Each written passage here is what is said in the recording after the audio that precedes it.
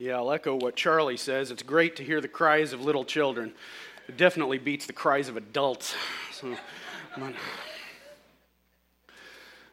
Now, I'm sure that just about everybody in here has experienced this. You know, the great American road trip when you're driving with the family from, driving hundreds of miles, maybe thousands of miles. And at some point you realize, I need gas, I need food, I just need a break. So you get off the interstate,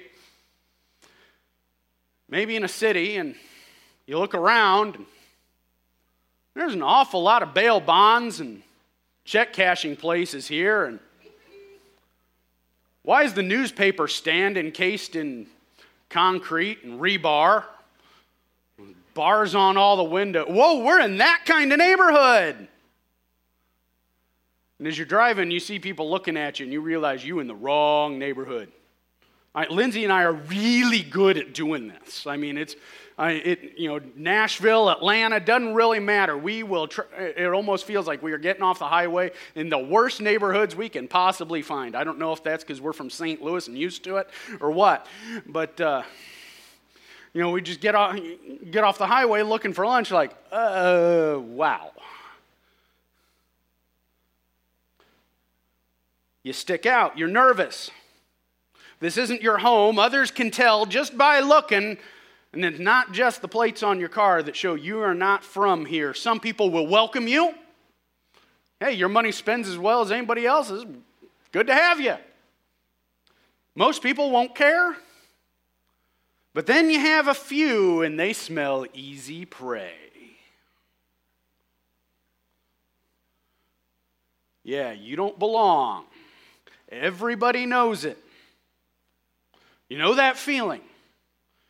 We don't often have it necessarily around here. We're here in middle America in St. Charles County. Most of us look the same. We're not really used to getting that feel day in, day out. But you know what it feels like. And if you can kind of capture that feeling in your mind, this is the same feeling that was had by Jewish Christians in the larger Roman Empire back in the days of the New Testament. These Jewish Christians, they had a couple different reasons for feeling misplaced, like they were in the wrong place. Because the Roman Empire at large was not the traditional home for the Jews. Their home is Israel. Galilee, Judea, Jerusalem, all of that. But here they're scattered to the winds. Living in places where people don't look like them, don't have the same traditions as them. They're a small and marginalized ethnic minority, and their ways seem strange to their neighbors. But on top of that, these Jewish Christians, they have chosen to follow Christ. They've accepted Jesus as the Messiah, and that has largely cut them off from their larger support systems. Any time you've got a group of people living as a minority in a larger area, they will have their own community. Their own restaurants, that type of thing. San Francisco has Chinatown. Every city will have, kind of its own little ethnic communities. But these Jewish Christians, rather than belonging to those, they'd been cut off. They've accepted Jesus. They're viewed as, well, they came from us, but they're not really us anymore. They're no more at home in Rome than they used to be. But they're also not accepted by their former family and friends. They really feel adrift. And at the same time, persecution in the Roman Empire is ramping up. They're under suspicion, both for the Jewish heritage and for their Christian beliefs. The Jews already were viewed kind of a little weird by most of the Romans, but then they're not just Jews, they're part of this new Christian sect, and those people are really kind of weird. They don't do things like us. They don't recognize the emperor as God. They're poor. How poor are they? They're so poor they only have one God, as Mel Brooks said. They really don't belong. and everybody around him knows it. And Peter writes to these, he calls them exiles. He points out to them this lack of belonging is no surprise. Yeah, you feel like you're in the wrong neighborhood, you feel like you don't belong. Well, hey, in Christ, friends, we truly do not belong. This world may be our current location. It is not our home. And we might feel like, well, Earth is a pretty neat place. I mean, all our stuff is there. And it's a nice world. It's a beautiful place at times. Sometimes absolute paradise, sometimes magnificent desolation. And in it, I look around, I see a lot of citizens of the United States of America here. We got birth certificates to prove. I mean, I've been trying to renew my driver's license. I've learned you wait to do that until after school starts. I mean, the place is overrun with teenagers right now.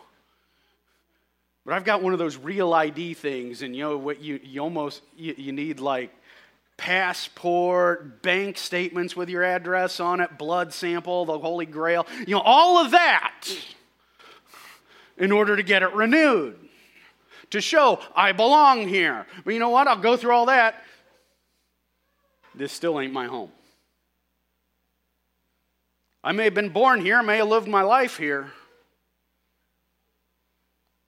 This still isn't really where I belong. As a Christian, we are all headed for an eternal destination in heaven. Until we get there, we're going to feel displaced. You look around, you see the news, you see what's going on, you're like, this world has gone crazy. Guess what? That's normal for a Christian. We don't belong here. And because we don't belong, we are going to have a rough time. The ways we have adopted as we follow Christ, they are not the ways of the world. The world looks at us, we are seen as strange and bizarre. We may be reviled, we may be persecuted because we aren't from here. And if you keep that in your mind, it'll be easy for you to understand 1 Peter, even 2 Peter too. 2 Peter will be next week. This week's 1 Peter. And 1 Peter, as he writes, it really kind of sounds like that phrase, he's writing to strangers in a strange land, people who don't belong. And to these people, Peter will explain how we are to live. That is a constant drumbeat in the New Testament. Whenever we are told something, it always has attached to it, here's what we're to do. That great question we may ask sometimes, when we might ask it as a sarcastic, disaffected teenager, so what? You going to do that? So what? You going to tell me all this, teacher? So what? Pythagorean theorem? So what? How does this affect me? Well, Peter, as he writes his books, Peter answers that question, so what? We don't belong here? So what? He says, so what is we live this way? We don't live recklessly, believing it won't follow us home. That ad campaign from Las Vegas, I know you've heard the phrase, what happens in Vegas stays in Vegas. Any of you ever seen a show of cops where they're in Vegas? You learn that's a lie. Oh, what happens in Vegas may not stay in Vegas. Yeah, you thought it stayed in Vegas. Now you got a felony to follow you home.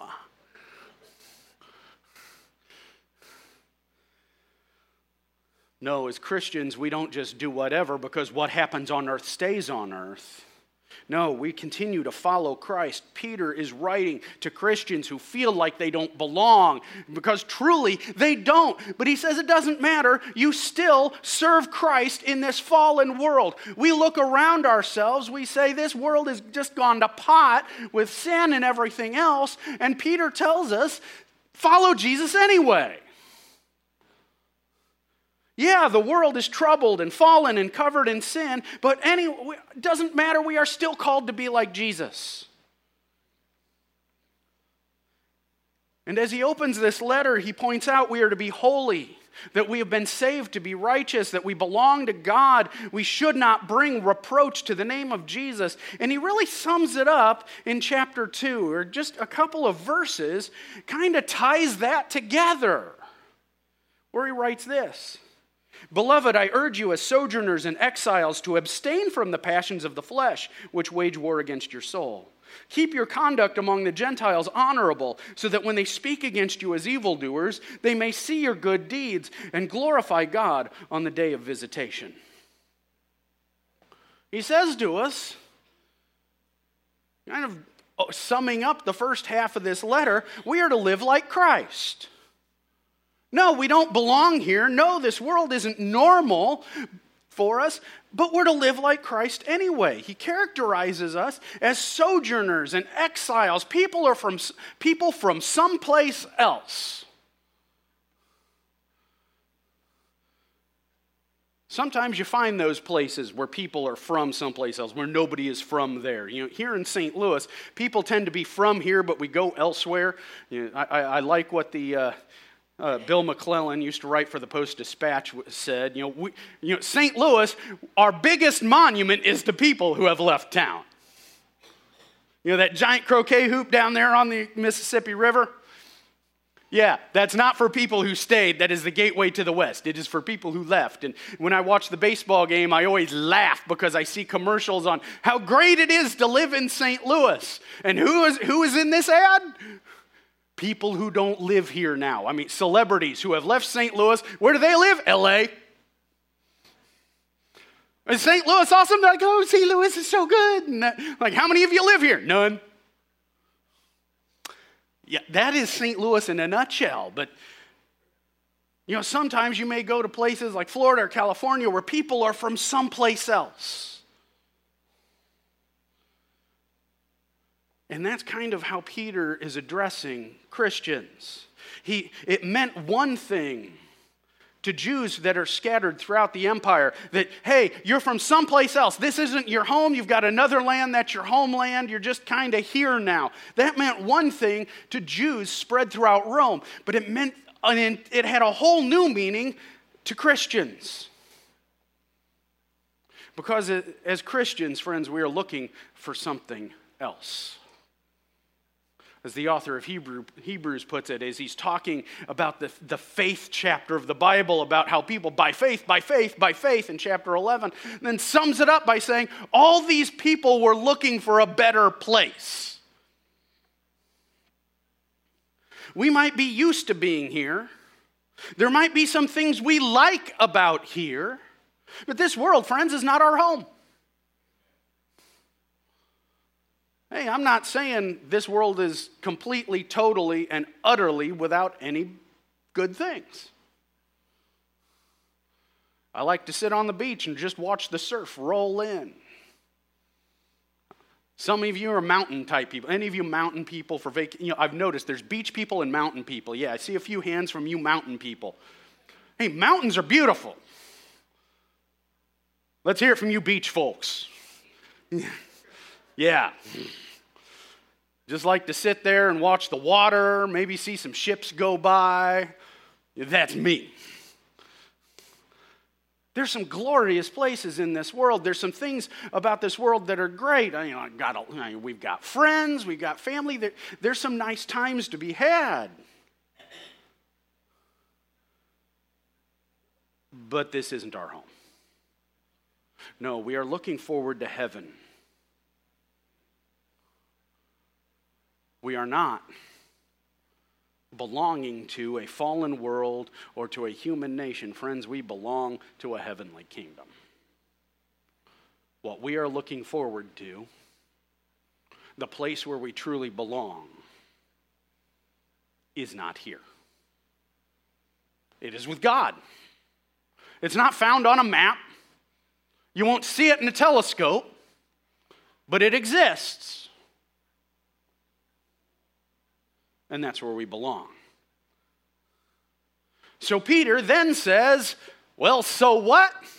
That question comes up, so what? Okay, we belong to heaven, so what? He says, keep your conduct proper. Behave yourself. We cannot just decide, well, nobody knows us here. What happens on earth stays on earth. I don't have to worry about it. It says, no, we belong to heaven. We should act like we belong to heaven. That God sees our actions. He will hold us accountable. And those around us will see how we are. If and when they denounce us, they will still have to admit we serve the Most High God. Oh, you're not from here? You're one of them Christians, aren't you? Which means you belong to Jesus. You do that Jesus stuff, don't you? You love your neighbor as yourself.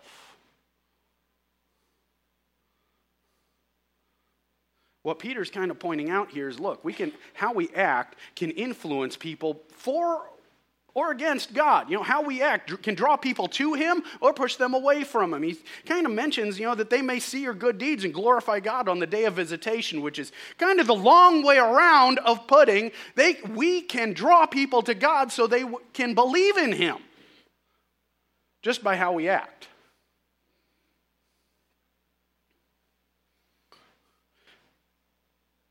The first part of 1 Peter underscores this point. We are not at home. We are surrounded by strangers, many of whom will not like us. We may not be happy with our circumstances, but we are still to live out the commands of Christ. Whether people listen to us, whether they see us doing this and say, hey, maybe there's something to this Jesus stuff, or maybe they see us do it and say, silly, stupid Christian. However they respond, it doesn't matter, because we are to follow Jesus. It is not possible to serve God by ignoring his commands, friends.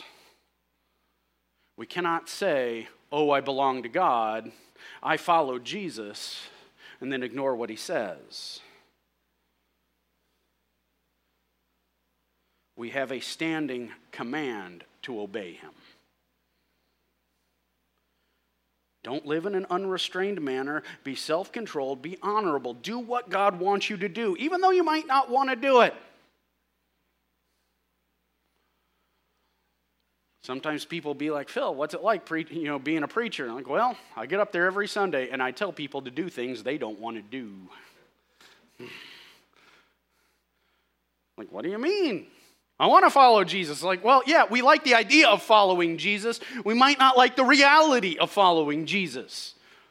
It's like we like the idea of losing weight. We just don't like the reality. When faced with steak or salad, cook the cow and bring it to me. We like the idea of following Jesus, but when we're in the middle of things, well, I may not want to love my neighbor as myself. I may not want to give up my preferences so somebody else can come to him. We say we want it, but in reality, we don't always. It's not easy to do. That's why I think we're told to do it so often, because you don't have to get told to do what you want to do.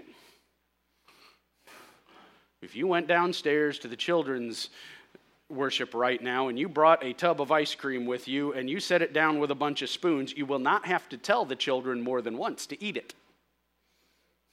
You may not have to tell them at all. They will figure it out. You will have to tell them a lot to leave it alone. Why? It's counter to what they want. Why does God tell us so many times to follow Jesus? To do what he says? Because it runs counter to what we want. We are going against the nature that we have had since our birth to follow Jesus.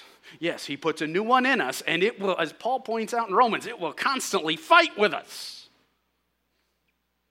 But at home, whether we are in our homes or out in the world, whatever we find ourselves doing, we are to reflect Jesus in our words and in our deeds. No, we are not from here. No, this is not our home, but we are still supposed to do what he says. But living like Christ isn't just following his commands, because things are going to take a turn for the worse. If we live like Jesus, we're going to pay a price. Jesus was clear about this with his disciples. The world hated him. He says, the world hates me, it's going to hate you. And Peter was there when he said it, and he remembered it. And he warns us about this in chapter 4. He says, "Beloved, do not be surprised at the fiery trial when it comes upon you to test you, as though something strange were happening to you. But rejoice insofar as you share Christ's sufferings, that you may also rejoice and be glad when his glory is revealed.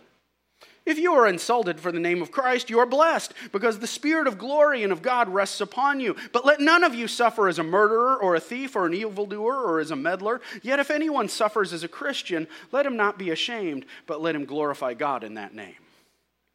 For it is time for judgment to begin at the household of God. If it begins with us, what will be the outcome for those who do not obey the gospel of God? And if the righteous is scarcely saved, what will become of the ungodly and the sinner? Therefore, let those who suffer according to God's will entrust their souls to a faithful Creator while doing good."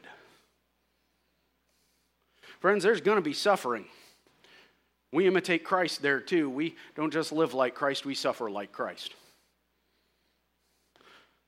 Peter says when we suffer for Christ, don't be surprised. Sometimes people get surprised at silly things. Any of you growing up, have the hose out in the summer and you're doing something and, you got your sibling there and you get an idea and you kind of pick up the hose where they can't see it and you kink the hose and it quits flowing and your sibling's like, "Hey, quit." And you're like, "Look into it, see what happens." Any of you ever do that? I see a lot of people who are lying in church. Yeah, it's... Yeah, because you know what happened? Right in the kisser. Should they have been surprised? No. Were they surprised? Yes. We're not from here. We don't belong here. We belong to Jesus. We belong to heaven. So the world sees us. It knows we are different. And it takes aim at us. And sometimes we get surprised. Friends, we've had a very fortunate time here in this land. We can get the idea that a place where we can serve Christ without retribution, a place that is founded ultimately upon Christian principles, a place where there is really no social price to pay for following Christ. We get the idea that that's normal. And so we're surprised when this world changes. Friends, historically, this is an aberration. And some people might say, wait, but all these kings through the Middle Ages, for hundreds and hundreds, even thousands of years, Christianity has been the rule of the West. Well, that might have been what it looked like, but if you actually look at what happened, many of these leaders, these powerful people, they would use Christianity not as a guide for their life, but as a cloak for their evil actions. And those who actually tried to follow Jesus would suffer. Down through the years, friends, a lot of martyrs of the church were killed by people who ostensibly were part of the church.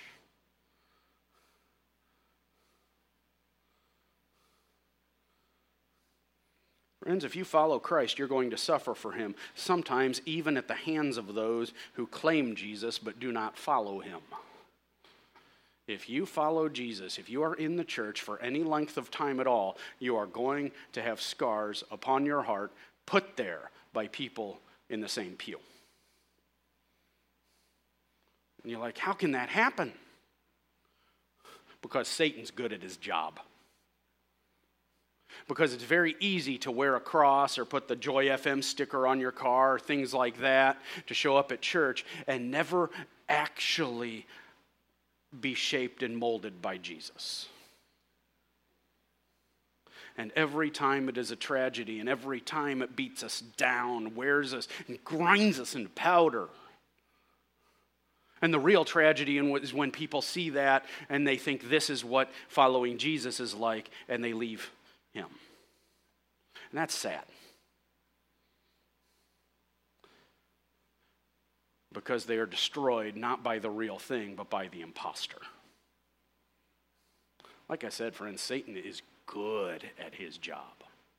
He takes the things of God and will twist them and pervert them and use them to destroy. How do you know it's the things of God and not the things of Satan? Look at the fruit. Is it building up or is it destroying? But Peter says, instead of being shocked that all this is going on, instead of being surprised that we suffer for following him, rejoice, because you have been recognized as belonging to Christ. It's been said you can judge a person by his enemies.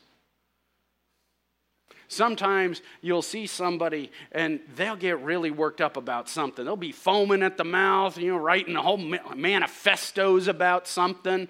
And you see them doing it and you realize, this tells me a lot more about that wackadoodle than it does about what they're fighting. You ever see that type of thing? You're like, okay, dude, you need counseling. Go outside, touch some grass or something. Just relax. Because I'm learning a lot about you and really nothing about what you're mad at. And when the world attacks us, that's kind of what Peter's pointing out, that the world will come after us, but that's telling us not that we're out of place. It's telling us that we have the right enemies. Because if the world looks at us and says, hey, you don't belong here, you belong to Jesus, so we're going to have it out with you, man, that's pretty good, isn't it? To know that we have been rejected by the forces of Satan and found wanting because we belong to the Lord. That's why Peter says rejoice. Not because it's fun, not because it's enjoyable, but because it shows us what side we are on. It's a fantastic testimony. Remember, this is being written by a man who was there when Jesus was arrested in the Garden of Gethsemane, who got told, Peter, put that sword away, you're going to hurt yourself. It was written by the man that after the resurrection, Jesus said, Peter, one of these days someone is going to bind your hands and lead you where you don't want to go.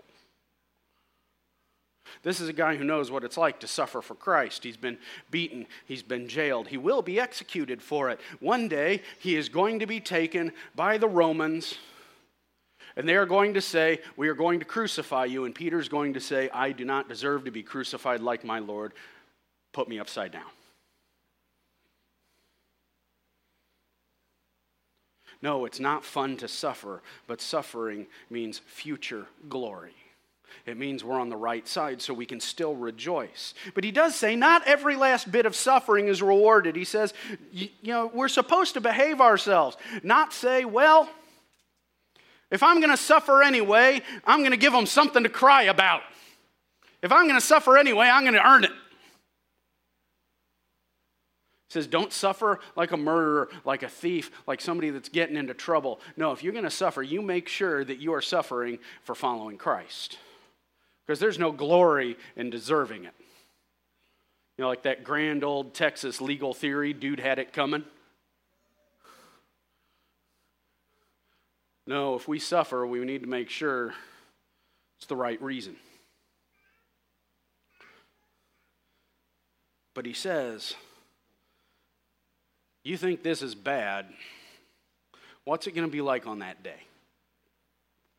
If the righteous is scarcely saved, and I just imagine Peter's thinking back to when Jesus was teaching them, and he said, the rich man, rich guys, they can only be saved like a camel going through the eye of a needle. And to try to explain that away, we've come up with different theories, like, there was this little doorway in the back of Jerusalem where the camel had to kneel. No, Jesus is not talking about that. He is using that to kind of make a humorous point. He's talking about a sewing needle with a hole. How do you get a camel through that? You end up with camel spaghetti.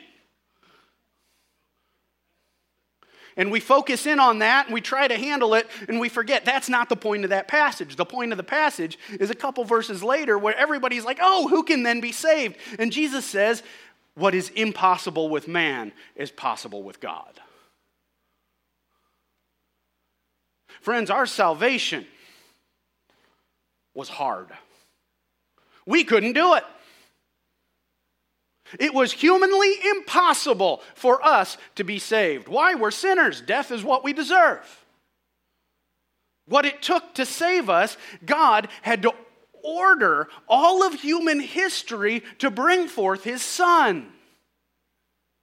And then his Son had to live a perfect life under the law. And then he had to die unjustly with his blood poured out as a sacrifice for our sins. None of that was easy. None of us can do it. I can't do it. You can't do it. All of us working together cannot do that.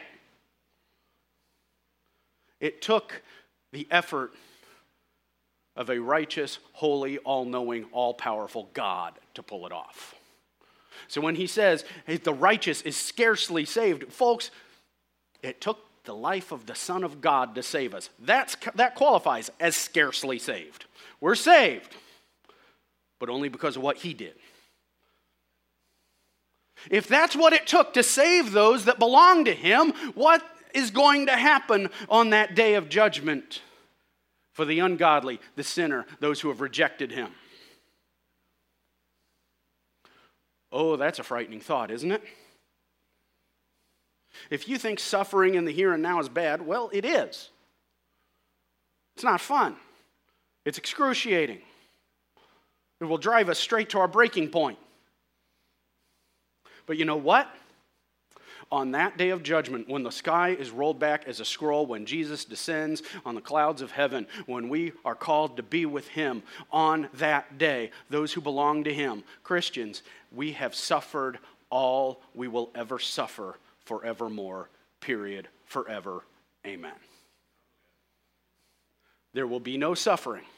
Every tear will be wiped from our eyes. Every sorrow will be in the past. That's even hard to think about, isn't it? It's hard for us to think about because that's not the life we live. We're always waiting. What's life going to do next? One morning when Lindsay and I were getting ready to get off a cruise ship, we were sitting at a breakfast table, and at the next table over, there was this poor teenage girl who I guess had broken up with her boyfriend. I kind of felt for the girl because I know teenage heartbreaks, all that, but she's sitting there really weepily saying, nobody has ever hurt the way I hurt.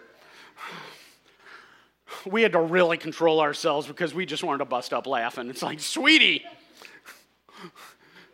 you think you hurt now? You haven't even felt the beginning of it. You know, I felt bad for her. I know what that's like, but I also know that is nothing. She has so much more worse stuff to look forward to. That is life for us, isn't it? We spend our lives waiting for bad things to happen. We buy insurance policies. Why? Because bad things happen. This weekend, my mother was telling us about, the Jennings Cemetery, how they had a sign out front that said, better to not need than to need and not have, referring to a burial plot. I thought a better sign would be, see you later,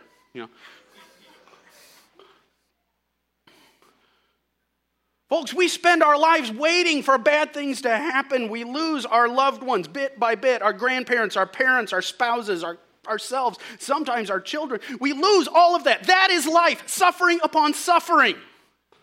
But on that day, there will be no more. But for those who do not belong to Christ, for those who have rejected them, for those who have said, Jesus, you might be fine, but I got this. I don't need this. Friends, on that day, every single joy, every single good thing they have ever known will be in the past. there will no longer be any smiles, any laughter. And I am not exaggerating. Forevermore, it will be suffering and pain.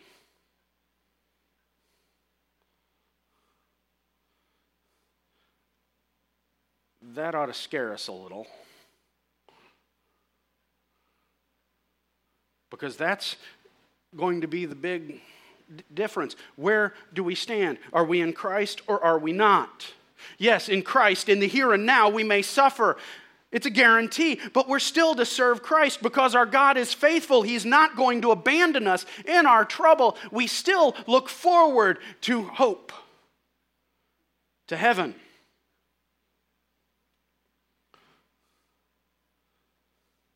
Friends, you can tell we don't belong here.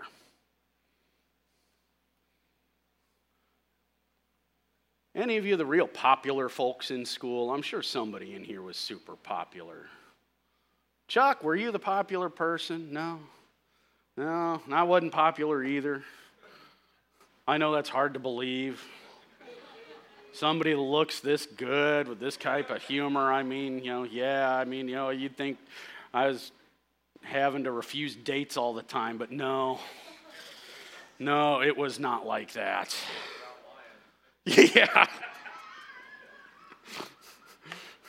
Yeah, that was not my life.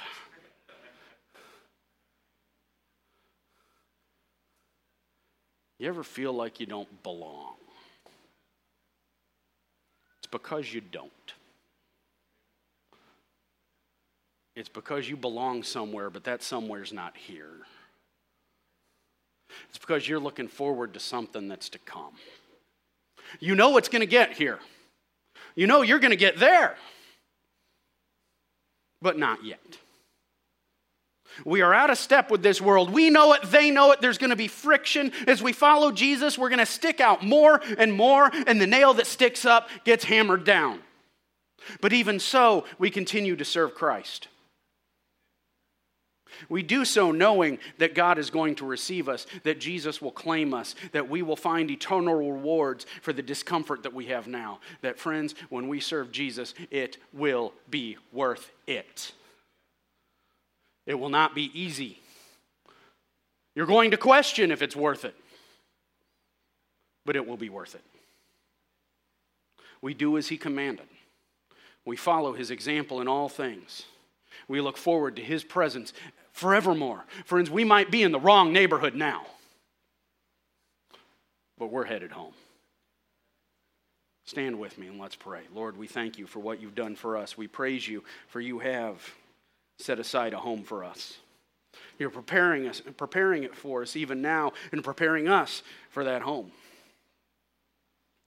Lord, help us. You know this world isn't easy. You know there is sorrow upon sorrow. But Lord, we look forward to that day of joy.